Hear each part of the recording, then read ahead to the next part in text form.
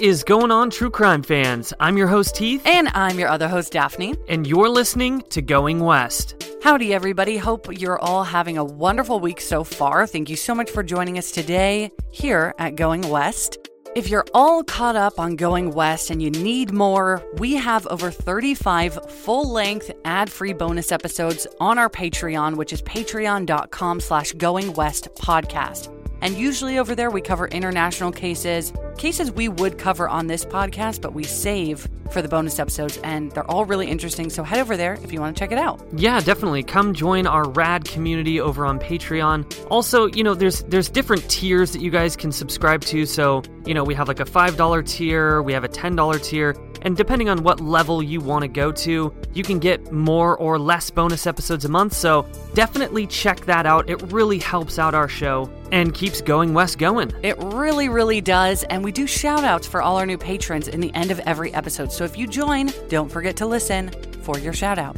This week's case is bananas. It's so interesting, and there's so much to this case. I tried to include as much information as possible and squeeze it all in one episode, but this could be like a docu-series or a podcast of its own. But I did try to include every fascinating detail here. It's a wild ride. All right, guys, this is episode 112 of Going West, so let's get into it.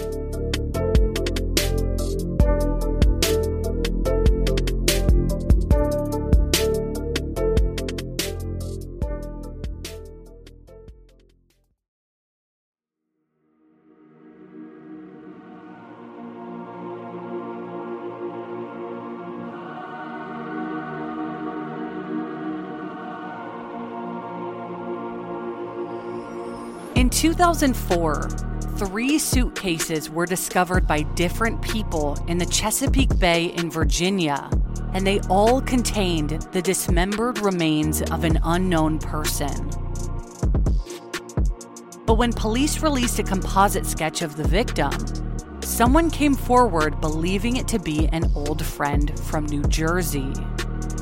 As police began to question his family, coworkers, and friends, one person in particular stood out as a clear suspect, and suspicions against them just kept coming in. This is the story of Bill McGuire, also known as the Suitcase Murder.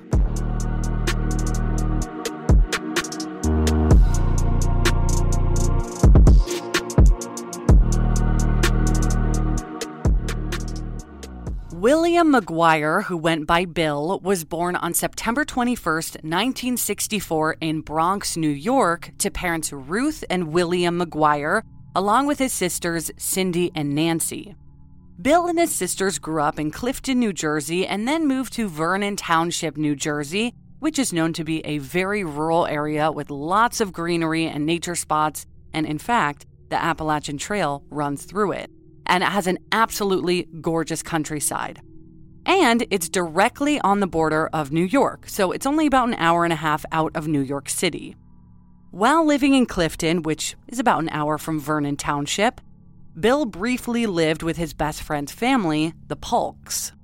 His best friend's sister is named Marcy Polk, and she was a few years younger than Bill, but they began dating in high school. And in 1982, Bill graduated from Vernon Township High School. With that, Bill enlisted in the Navy and soon after began working in the coastal East Coast city of Virginia Beach, Virginia, as a Navy electronics technician. Marcy didn't graduate until 4 years later in 1986, but when she graduated, she moved to Virginia Beach to be with Bill, and the two eloped. They remained in Virginia Beach together for about 4 years until 1990, when they returned back to New Jersey. Marcy states that then 26-year-old Bill began to drink alcohol in excess and started gambling pretty consistently. And he would often do this in Atlantic City, New Jersey, which some people kind of think is the East Coast's Las Vegas, but instead of in the desert, it's on the beach. With these newfound addictions, Bill apparently grew increasingly aggressive with his wife Marcy, which turned into physical and emotional abuse. Another 4 years went by and Marcy had had enough, so she filed for divorce and for a restraining order against her husband Bill McGuire in 1994. But 3 years later in 1997, 33-year-old Bill McGuire would meet another woman, 25-year-old Melanie Slate. Melanie Lynn Slate was born on October 8, 1972, so she was 8 years younger than Bill, in Ridgewood, New Jersey, to her mother Linda and her stepfather Michael Caporero, along with her brother. Melanie's mother described Melanie as every mother's dream, saying that she was a good girl who never got into trouble. She was smart, supportive of her family, and a happy girl and a wonderful student.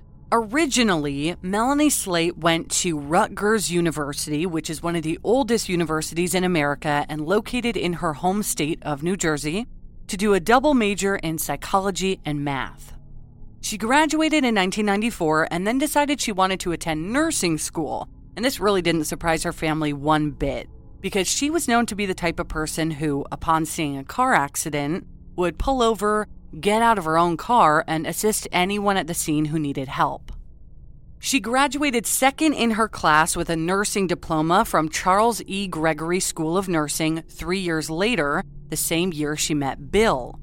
And Bill and Melanie dated for less than 2 years before getting married in June of 1999, and at this time, Bill was teaching at the New Jersey Institute of Technology in Newark, while Melanie was just beginning her career with Reproductive Medicine Associates, which is one of the largest fertility clinics in the U.S. Everything seemed perfect, and both of their families thought they wanted the very same things out of life and meshed very well together. So much so that while approaching their first anniversary of marriage, Melanie gave birth to their first son. And this only seemed to make their picturesque life even better, and Melanie recognized what an amazing father and family man Bill was becoming. However, this couldn't really be said 2 years later when their second son was born in 2002. Much like with his first marriage, Bill's relationship with Melanie began to crumble when he began gambling again. According to Melanie, he started taking frequent trips to Atlantic City, which seemed to make him enraged and oftentimes pretty violent. And Bill's ex-wife Marcy had actually visited Melanie and told her that she had previously filed a restraining order against him and that she should get away while she still can because, quote, he's going to make you think you're crazy. This is what he's done to me, and he's going to do it to you. Melanie later stated that on one occasion in 2003, he was pulled over for a speeding ticket and called her in a rage about it, so she hung up.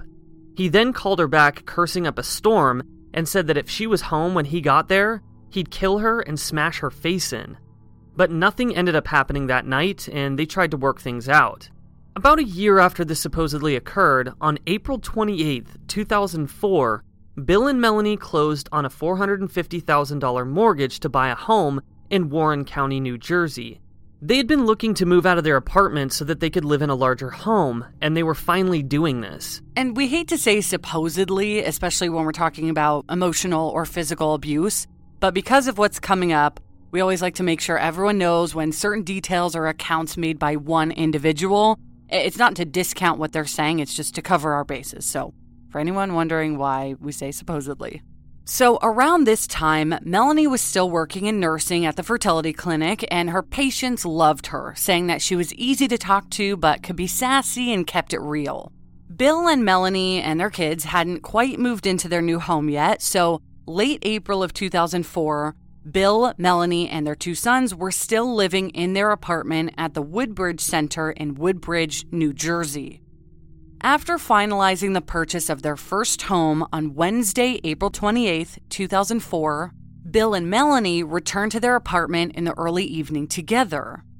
At 5:37 p.m., Bill made a phone call to the gas company to inform them of the upcoming move to have services transferred. When he got off the phone 7 minutes later, he called one of his good friends and explained how excited he was about the purchase of the home. A few minutes later, at 5:59 p.m., he called another friend to share the news with them. So it was very obvious to his friends that Bill was looking forward to the move and he and his family's next chapter. That same evening, the seller of their new home called Bill on his BlackBerry cell phone. But he didn't answer, nor did he return the call. And this was strange because he had been very much on top of everything regarding the house. Days went by and no one had heard from Bill, which again was very odd. Bill always had his phone on him, and he was constantly talking to friends and colleagues. He was also known to be a very well-respected and responsible employee who excelled in his work. But days later, everyone would find out why he'd been MIA. On May 5th, 2004, 1 week after Bill disappeared, at 11:30 a.m., a local fisherman was fishing near the Chesapeake Bay Bridge Tunnel in Virginia when he noticed a piece of luggage floating in the water. Curious as to what it was, the man pulled the luggage out and opened it up, and to his absolute horror, he discovered dismembered human remains, a pair of legs to be specific, inside black plastic trash bags inside of this suitcase. He informed the police of his discovery immediately, and they had the luggage sent to a Norfolk, Virginia medical examiner. 6 days later, on May 11th, 2004, a graduate student was conducting research on Fisherman's Island in Virginia, where he came across a luggage that had washed onto shore. The piece of luggage contained a man's head and upper body, as well as a 5.5-pound free weight.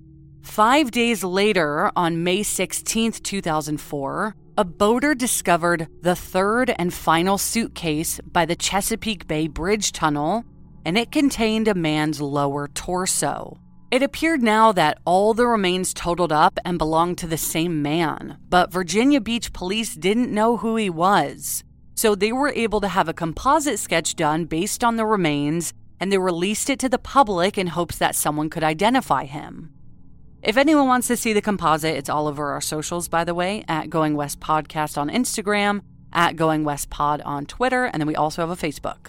Luckily, a woman named Susan Rice came forward within just a few days of the sketch being released and explained that she felt she knew exactly who it was. A man named Bill McGuire. And Susan was living in Chesapeake, Virginia, and Bill was her husband's longtime friend who he was actually in the Navy with. So let's just stop for 1 second.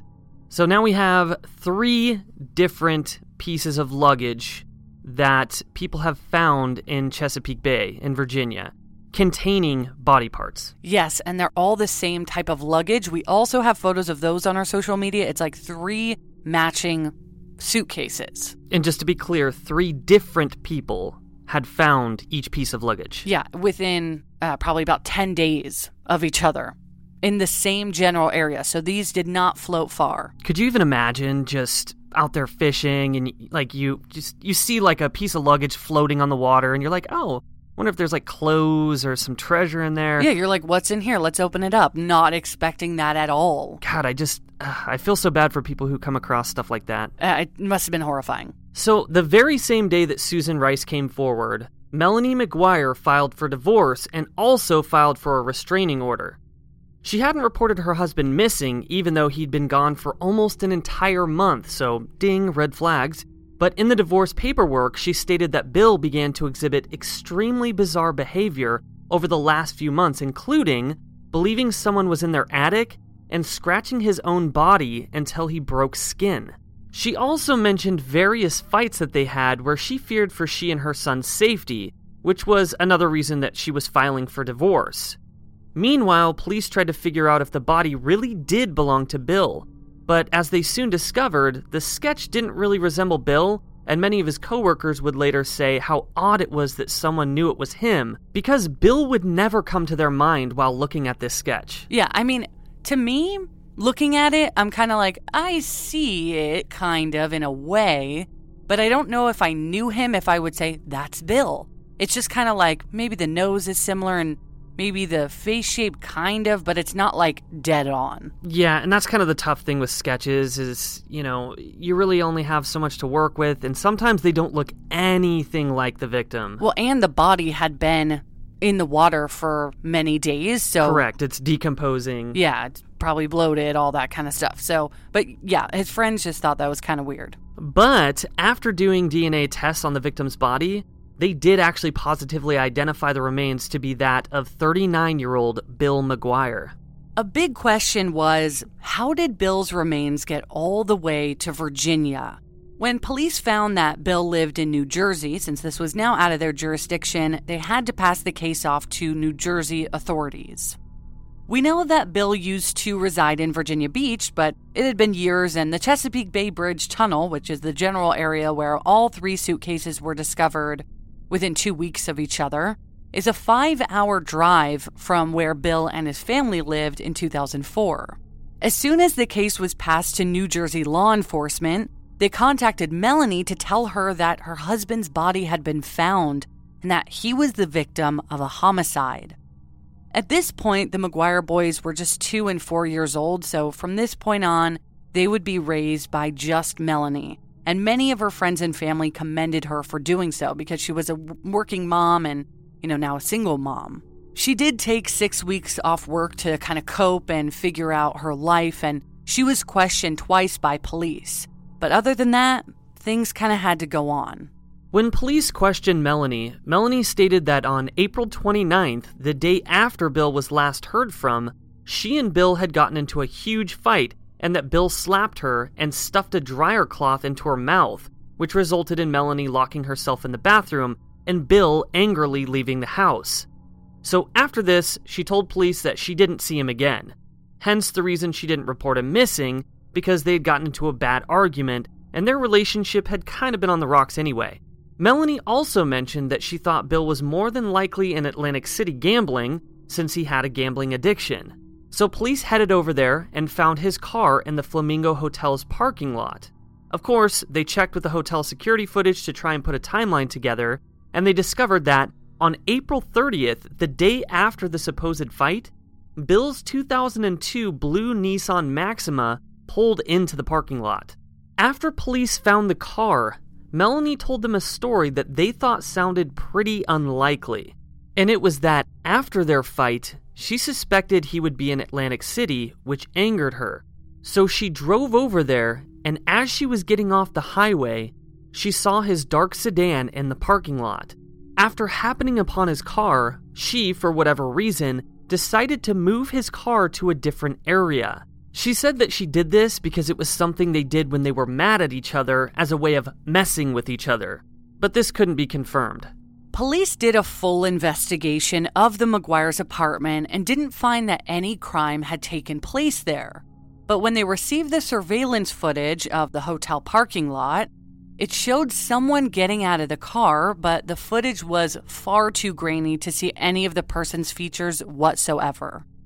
Police didn't find any useful information on the Flamingo Hotel security footage, other than to just kind of prove that Bill was not seen inside the hotel, nor the casinos at all after his car pulled in. Man, it's like, what's the point of even having this security footage if it, you literally can't even tell anybody's... I totally agree. And this was 2004, so obviously, cameras are better now, but I agree. It's like, why even have them if you can't see shit? Exactly. This defeats the whole purpose. But we do have a photo of that on our social media as well. There was something that police found on Melanie's bank statements that made them question things about her story even more, though. In some parts of the United States, people use something called an Easy Pass. It's basically an electronic toll collection system that lets you pay the toll when driving certain roads, bridges, and tunnels.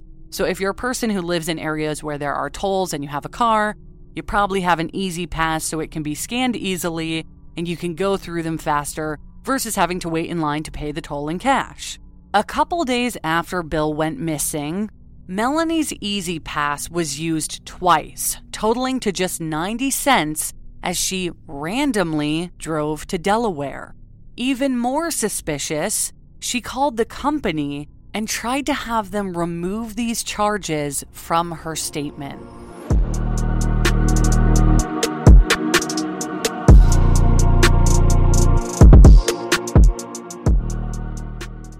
I always want to stay on track and eat healthy, but that's really hard in these unpredictable times when all I want to do is get takeout.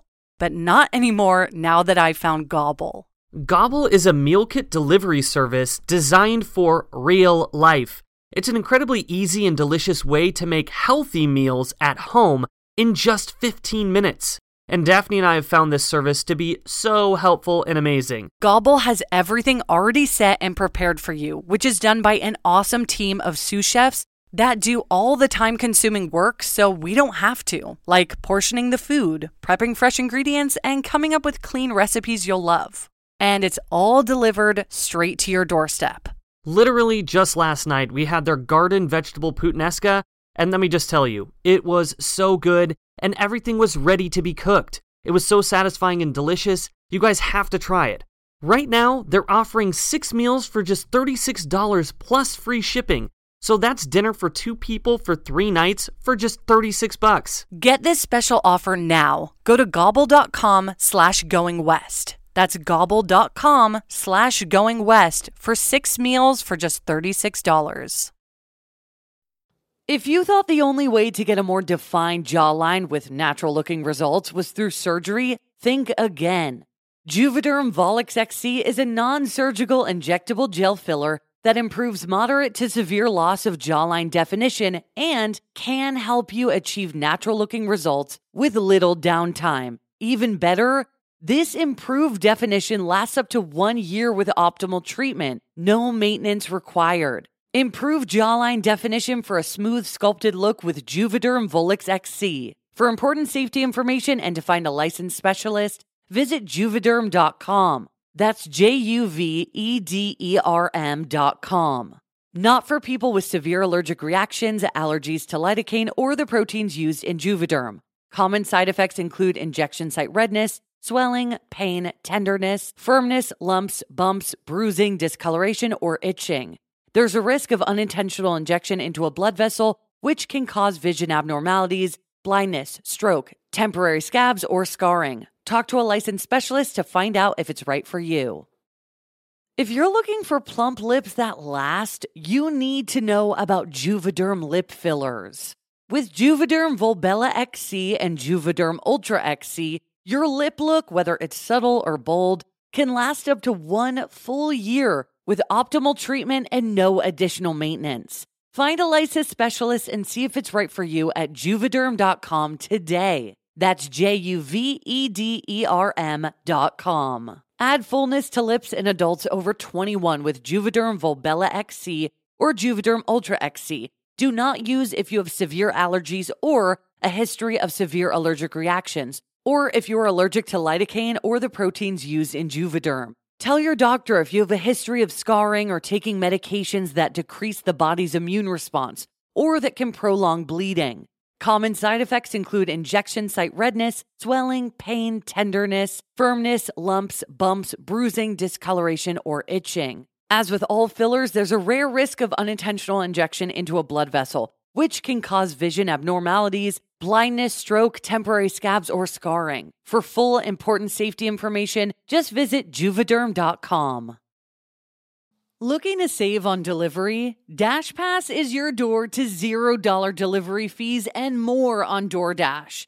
And right now, using code GOINGWEST24, you can get 50% off up to $10 value when you spend $12 or more after signing up for DashPass. Subject to change, terms apply. Daphne and I use DoorDash constantly to order lunch or dinner or even groceries. And that's why we love using our Dash Pass, because it's the most affordable way to get anything in your area delivered right to your door. I mean, come on. DashPass pays for itself in 2 orders on average, making delivery even more worth it. And that's why we use it so often. And it also gives you special access to exclusive promotions and member-only menu items, all for just $9.99 a month. Get more from delivery for less. Sign up for DashPass today, only on DoorDash. Use code GOINGWEST24 to get 50% off up to a $10 value when you spend $12 or more after signing up for DashPass. Subject to change, terms apply.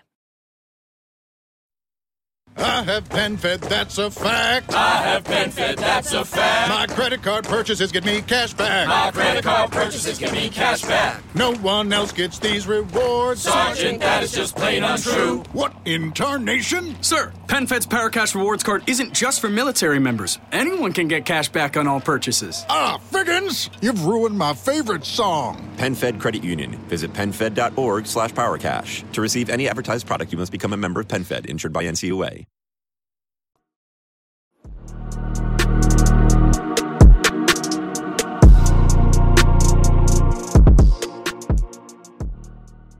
When investigators asked Melanie why she attempted to have the charges removed, she said that she panicked and admitted to doing so. But she said that she did this because she was afraid of how it would look and that she would be questioned suspiciously about the charges. If you ask me, this makes her look more suspicious that she's saying, I knew how it would look. Like, okay, so what's your excuse? It's only going to look weird if it is weird. So don't incriminate yourself further by constantly trying to back up your actions before police catch on to them. Because she did this with the surveillance footage and with the tolls. Saying, oh, by the way, I went to go move his car, so in case you see me on the footage, that's why. And now she's saying, oh, I was going to remove the charges because I knew it would look weird. It's like, what? Yeah. What are these weird excuses? I mean, she clearly didn't cover her tracks, but now she's just kind of making it worse for herself. Exactly. You're just making it worse. So, back to Bill's car being found. While investigators were processing it, they found a bottle of chloral hydrate, which is a sedative, and 2 syringes. Of course, the next step was to trace where exactly this sedative came from. And investigators were able to discover that it was picked up on the morning of April 28th, so the day Melanie and Bill bought their house and the day that Bill was last seen, from a Walgreens pharmacy near their son's daycare. And the prescription came from none other than Dr. Bradley Miller. Talk about lazy murder work. Like, you're going to leave evidence in the car like that? The syringes and the bottle of sedative? Yeah, I mean, oh my God. I can't even explain to you. Like there are people who really, really cover their tracks in murder cases. This is not one of them. This is just sloppy ass stuff. So, of course, you're probably wondering who Dr. Bradley Miller is. Well, we haven't mentioned him yet, but here it comes. He was a man who Melanie McGuire was having an affair with. Boom, my head just literally exploded. I know. Bill Miller was a partner at the same fertility clinic that Melanie worked at, which is how they met.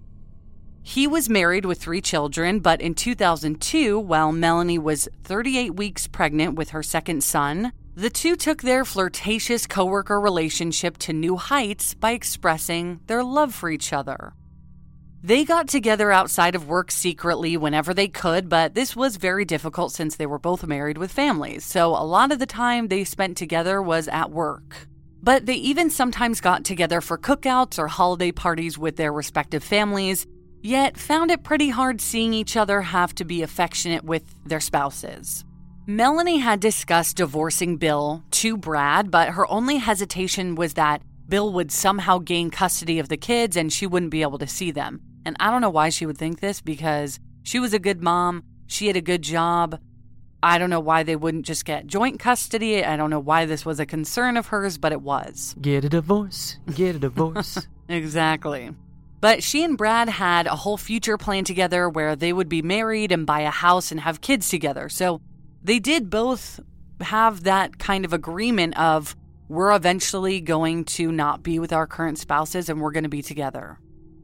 Bill really wanted to buy a house, so when he and Melanie found one in 2004, Melanie told Brad that she truly didn't believe that they would close on the house.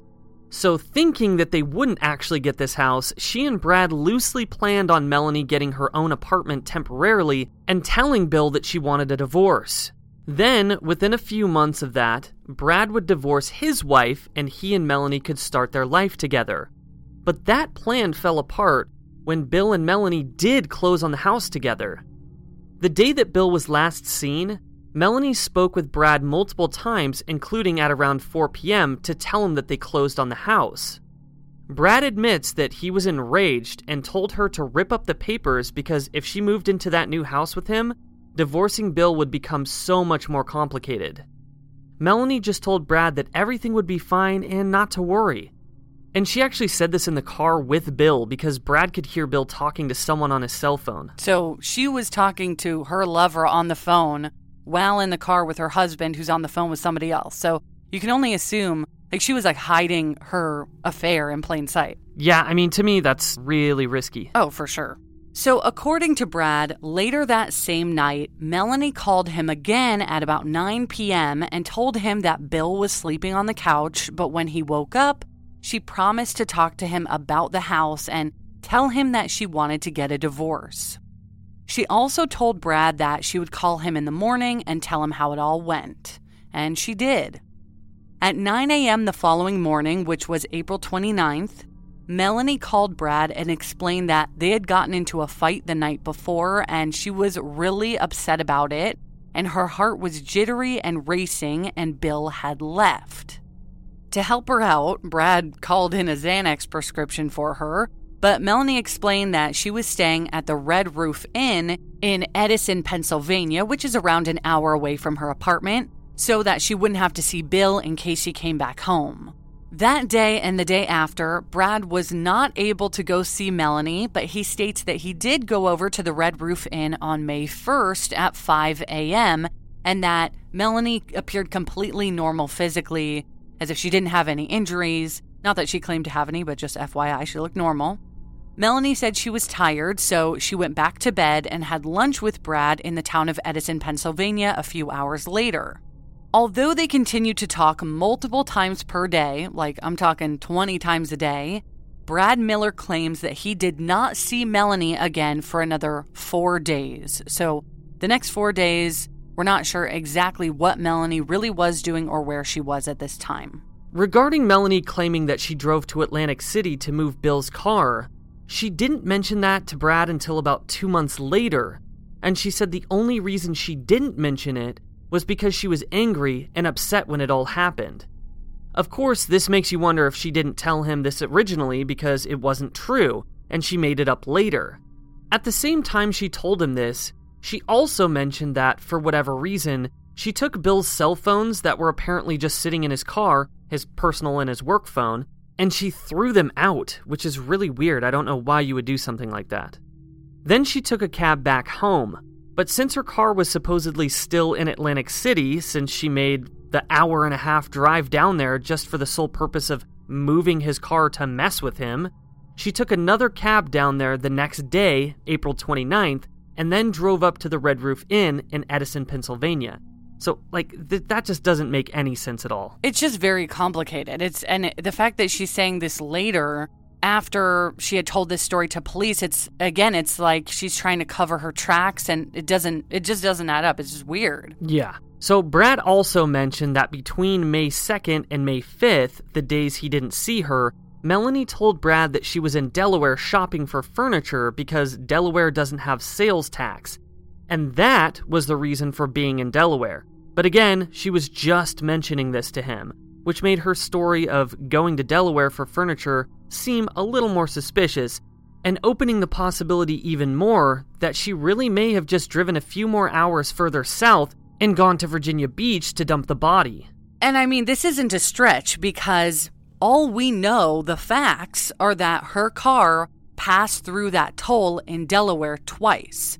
So we just know that she passed through Delaware, which she could have done on her way to Virginia.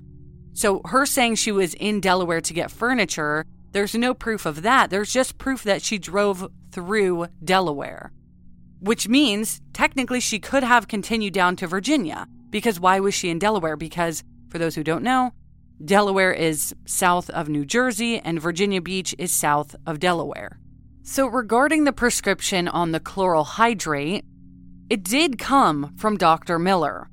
But investigators agreed that it didn't look like his signature, but instead, possibly like Melanie's handwriting. And it could make sense that it possibly was her handwriting too, because she had access to his prescription pad. So she easily could have signed off on the chloral hydrate and picked up that prescription herself. Police have definitely speculated that Dr. Miller could have helped her, but there was no evidence to prove that he had anything to do with it. They interviewed him and checked up on him as well, and everything seemed to check out. They just had this sneaking suspicion that since he loved her and wanted to be with her, he would have helped her carry out such a crime.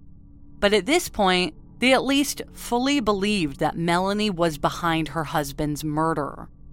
At this point, Brad didn't believe that Melanie had anything to do with her husband's murder, so to prove it, he told police that he would tape his call with her, and Brad asked Melanie on the phone to swear on her children that she did not kill her husband, and she did.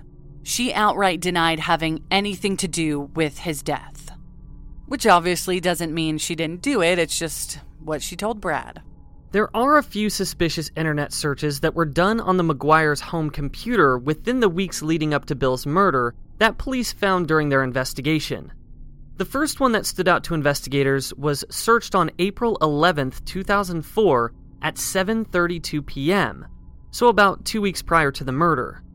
Someone using Bill's email logged on to njlinks.net, which is a website for New Jersey's health services portal, and then searched undetectable poisons into Google. 1 week later, on April 18th, 2004, at 5:44 p.m., someone Googled how to commit suicide.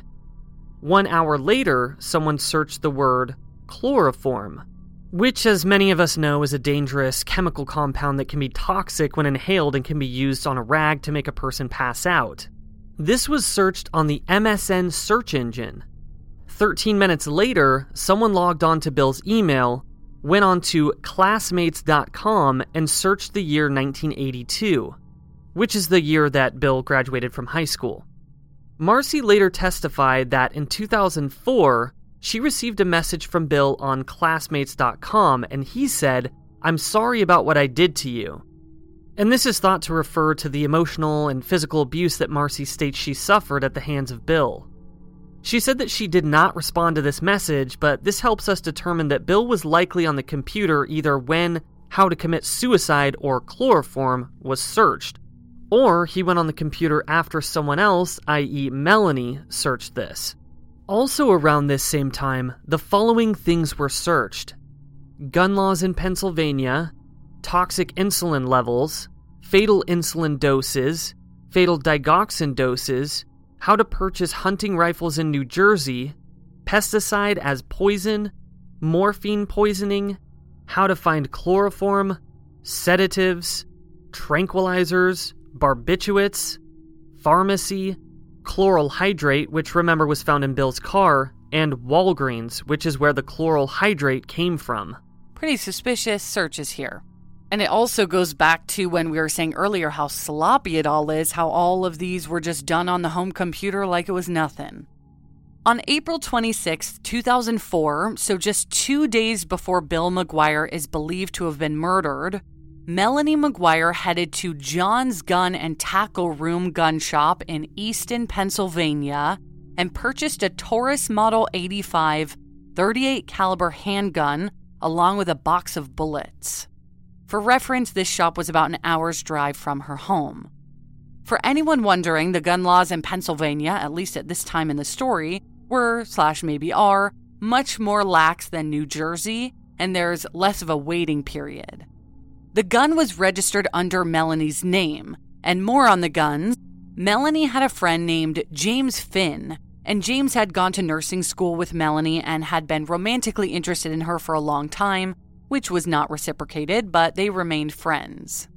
In an email chain he shared with police, the two had been emailing back and forth shortly before Bill's disappearance, where Melanie mentioned that she was having problems in her marriage and almost joked about getting a gun for protection against him. She also mentioned that Bill had been acting strange lately and was starting to drink more, which made her fear for her safety. Then they discussed gun laws in New Jersey and Pennsylvania. Even after Melanie bought the gun, she didn't tell James, despite the fact that they'd been talking about guns. But the following year, James agreed to let the police record a phone conversation between him and Melanie, and during that call, she told him that Bill asked her to buy a gun for protection for their new home. But this went against her reasoning for potentially getting a gun in their emails the year prior. But still, Melanie told everyone that the reason for her buying a gun was for Bill. However, said gun had never been found, which makes you wonder, was it the murder weapon? So it had to be disposed of? And her excuse for buying a gun for Bill instead of him buying one for himself is because he had a previous felony conviction for a bad driving record, which made him ineligible for purchasing his own gun. But it's hard not to notice that the gun was purchased just 2 days before Bill went missing.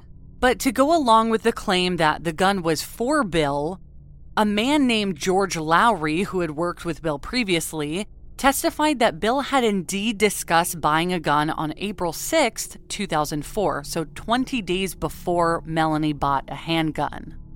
He remembered this because they had been working on a project together that day, and it came up in conversation.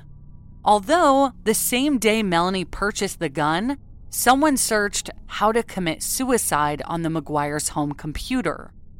When police asked Melanie where the gun was, she said that, I think that Bill locked it in a box for safety and that it's in the storage unit, but she wasn't sure. When police searched the storage unit, they did find a locked box, but inside was just batteries. No gun whatsoever anywhere. And speaking of, I can't believe I forgot to mention this, so sorry guys. The medical examiner found 2 bullets in Bill's torso as well as shots to his head and chest. The bullets were .38 caliber wad cutter bullets, and based on the ballistics markings, it was determined that it could have absolutely been fired from the Taurus model gun that Melanie had purchased. And as we mentioned, the gun she bought was a .38 caliber gun. Oh yeah, so now this gun is missing, and I don't know where it's at. I have no idea where this gun is that I bought for my husband. Yeah, okay. The excuses just keep coming. Bill's body had been shot numerous times, had been cut into 3 sections, drained of blood, and wrapped in black plastic garbage bags. Just days after Melanie had been informed of her husband's murder, Melanie was in the process of moving out of their apartment, and she gathered all of his clothes together and threw them out in multiple black plastic garbage bags. One of her friends was helping her move out and decided to keep the bags of Bill's clothes, which police later collected as evidence. Plastic bag technology experts, which I didn't even know existed, in the state of New Jersey compared these trash bags to the ones that Bill's body had been wrapped in and conclusively determined that those bags were produced on the very same production line within hours of each other, indicating that whoever killed Bill used trash bags from the very same source that Melanie used to pack Bill's clothes. On top of this, there was also adhesive tape that was used to wrap the bags where the body was found, and they recovered a particle of red nail polish along with small hairs that appeared to cut short like they were shaved hairs. One of the hairs matched Bill's DNA, and the other matched Melanie's. Clients of Melanie's at the fertility clinic said that she was appropriately sad when she returned to work, but never went into details on what had happened. Somehow, most of her clients and patients had not heard what had happened, and Melanie just said that her husband passed away, but never that he was murdered. Melanie started to turn her life around, and by the following year, in March 2005, she had closed on a coastal home in Brick, New Jersey for her and her 2 sons. But just a couple months later, in June of 2005, so just over a year after the investigation began, 32-year-old Melanie dropped her sons off at daycare and was promptly pulled over by police, who arrested her for the murder of her husband, Bill McGuire. Shortly after Melanie was charged with Bill's murder, she was released on bail, which had been set at $750,000. Melanie pleaded not guilty to the charges, and while she was out, the department working on Bill's case received an anonymous letter that was 4 typed pages stating that Melanie was being framed for her husband's murder. The writer of the letter claimed that they were the one to kill, quote, Billy Mack, because he was a greedy and unreliable man. And to prove that they were the killer and not Melanie, they included a few details about how the body was dismembered that hadn't been released to the public, and the details were correct. There was also a package sent to the prosecutor that contained another letter from the killer, and it stated that there were certain items hidden at Bill's sister Cindy's office that could help prove that she was the one framing Melanie for Bill's murder. After police tracked the FedEx package, it was found to have been sent by someone using a $50 American Express gift card for the delivery charges. The purchase of the Amex gift card was tracked to a nearby Rite Aid and was made on October 9th at 3:48 p.m., and although they couldn't determine who bought it, they did recover security footage of someone leaving the Rite Aid just after the gift card was purchased. It was taken from outside the store, but the footage is very grainy, so it's incredibly hard to tell who the woman is, and whether or not it's Melanie McGuire. Yeah, just looking at that photo, it's so hard to tell because it's black and white and it's grainy, and we have a photo that we posted on our socials along with everything else from this case. She's in the lower left corner of the frame. She has her hair up, but I just don't know. I will, however, say that it does kind of seem like you can tell, like, body shape and hairstyle. You may not be able to tell exactly, like, the face, but you can pretty much make out relatively close that it could be Melanie. It looks like it could be her, but maybe that would be easier for somebody who knows her well to say, but let us know what you guys think, because it is hard to tell. Melanie faced additional charges 4 months after her release in October of 2005, and a grand jury indicted her. And with that, her bail was set to $2.1 million, but she was once again released on bail. Then, a year later, she was charged with 2 counts of hindering apprehension because police believe that she was the one who wrote the letters trying to get police off her trail and point blame in the opposite direction while she awaited trial. And to me, that seems really obvious. Right, and obvious enough to bring these charges against her. So, you know, they have the video footage, like we said, they couldn't even confirm whether or not it was her, but all the pieces just lined up, and they really thought that she was the one behind this. But Melanie pleaded not guilty and was, for the 3rd time, released on bail. In the spring of 2007, so nearly 3 years after the murder occurred, Melanie McGuire's trial began. Regarding the surveillance footage at the Flamingo Hotel where Bill's car was found, the prosecution pondered if Melanie had potentially made up that story about moving his car and possibly planting it there on the security footage, so she had to come up with a reason for why they'd see her, which is what I think personally. They also realized that if Melanie did indeed murder her husband, make up a scenario that after their fight he went to the casino and she did plant his car there, she would more than likely have needed someone to pick her up. So they wondered if 2 people were involved in this murder, but Melanie was the only one to face charges, and of course, the main case surrounded her.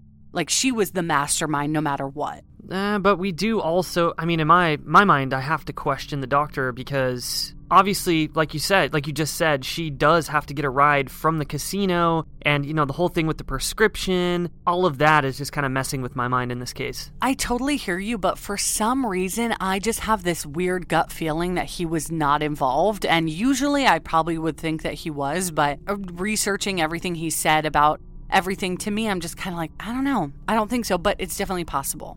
And the state claimed to the court that Melanie likely did have an accomplice who helped her saw Bill's body, wrap it up in garbage bags, and put them in the luggage. Although it's possible that she did this alone because they also claimed that she drove down to Virginia on the evening of May 3rd, where she then threw the suitcases off the Chesapeake Bay Bridge into the bay, where they were discovered just days later. As we mentioned, the garbage bags were crucial evidence used by the prosecution. So was the nail polish and the hairs that were found on the tape, and the state claimed that this helped prove that Bill's body was wrapped in the McGuire's bathroom where such stubble and nail polish would be found. Also in the suitcase where Bill's torso was found, part of the remains were wrapped in a blanket that was imprinted with the initials HCSC, which is a company that supplied linens to various New Jersey doctors' offices and hospitals. After investigators looked into this, they found those exact blankets were in the same facility where Melanie worked. The defense, on the other hand, presented the testimony of a linguistics expert regarding the letters from the killer, and they were not able to identify whether or not the handwriting was Melanie's. They also pointed out the major lack of evidence proving Melanie was behind the murder, as well as the lack of forensic evidence in the McGuire's apartment. Considering Bill was shot multiple times, drained of blood, and dismembered, they discussed how difficult it would have been to clean up that crime scene to the point where investigators wouldn't find any spot of evidence that the crime took place there. But investigators searched the home multiple times. They used luminol everywhere. They pulled down parts of the wall inside. They pulled up the floorboards and pulled out the piping, and they didn't find anything at all. The only evidence they found was in Bill's car, and it was actually referred to as human sawdust because they were small pieces of his flesh. Oh man, that is brutal. Yeah, sorry if you're eating. And this was believed to have been tracked into his car from Melanie's shoes, says the prosecution. But back to the defense's thoughts. On top of this, none of their neighbors nor anyone else heard or saw anything happen that night, which would be incredibly unlikely, especially since the prosecution pointed out that they believed Bill was dismembered in the couple's bathroom. So the defense is kind of like, oh, was he? Okay, then why didn't anybody hear it? And where's all the... Yeah, where's the evidence? Yeah, where's the evidence in the bathroom? There's no evidence. So it's weird. Well, that right there leads me to believe that an accomplice could have helped Melanie with this whole thing because, I mean, think about it. If you're dismembering a person in a bathroom, there is going to be trace amounts of blood somewhere. Oh, yeah. I mean, we've covered so many cases where there's just a little speck on the wall or on the ceiling or on the bed. Like, there's always at least a speck. There's no way it was completely cleaned. I don't believe that. Yeah, literally, we've covered cases where they have pulled up floorboards and found tiny microscopic traces of blood underneath floorboards. So to me, not being able to find anything there means it didn't occur there. Yeah, the investigators clearly did their due diligence tearing this place apart, so I think it had to have happened somewhere else. I just don't know where. The prosecutor argued in court that Melanie had the motive and the opportunity to murder her husband, and that on the night of April 28th, 2004, she drugged and shot Bill before dismembering his body with a power saw, likely after a fight about divorce. With the help of Dr. Bradley Miller's testimony regarding he and Melanie's affair, which included all the information we already told you about this relationship, the prosecution was able to point out the sense of urgency that Melanie more than likely had when they closed on the house and she was about to be stuck with Bill and had to get rid of him immediately. But her buying the gun 2 days prior to the murder and allegedly picking up the sedative the morning of his disappearance proved that she had been planning it anyway. On April 23, 2007, Melanie McGuire was found guilty of perjury, desecration of human remains, possession of a weapon for an unlawful purpose, and first-degree murder. At the age of 34, she was sentenced to life in prison, and following her arraignment, this case was dubbed as the suitcase murder. So we briefly touched on Brad Miller possibly being Melanie's accomplice, but it's also believed that Melanie's stepfather, Michael Caporaro, could have potentially been her accomplice in the whole thing. Allegedly on the evening of May 1st, 2004, Michael took Melanie to Atlantic City to help her plant Bill's car at the hospital and then use his cell phone to call their apartment, his meaning Bill's cell phone, from that spot to make it look like he was still alive. But when Bill's body was discovered, the plan of pretending that he had skipped out on his family had fallen through, and Melanie had to backpedal, meaning that Melanie was trying to make it seem like, oh, he skipped out, he went gambling, and then he went missing on his own. Yeah, he took off on his own accord. Right, but then of course his body's found and she's like, oh shoot, now I gotta think of something else. One day after Melanie tried to get the charges removed from the Easy Pass when she went to Delaware, an unknown man who is believed to have been her stepdad, Michael, called the same company himself and asked for the charges to be removed as well, but it didn't work. Oh my gosh. So now another person is trying to get these charges removed. I mean, like, red flags everywhere. Exactly. So that really makes me believe that she did have an accomplice. And also, going towards it potentially being Michael, police also found Google searches about murder on Michael and Linda is Melanie's mom's, home computer. But charges were never brought on Michael because there was no evidence he was involved. It's just really speculation. But I think it's pretty likely that he would have helped her. I mean, being her stepdad, he was a big part of her life. And, you know, either him or Brad, but I don't know, my money's on Michael. I mean, if she got herself into, you know, a bad scenario or a bad situation, It's possible. I mean, parents do a lot of things for their kids. I hate to say that because obviously it is just speculation. So for anybody out there thinking that's crazy that I'm saying my money's on him, I hope he didn't do anything, but I think it's pretty interesting that he's believed to possibly be involved. Right, that's just a theory that's out there. Exactly, just a theory. Bill's sister Cindy received custody of her brother's 2 sons after Melanie was originally arrested, and she's the person who raised them. To this day, Melanie maintains her innocence and had attempted to appeal her conviction multiple times since, but to no avail. Today, Melanie is 48 years old and remains incarcerated in the state of New Jersey.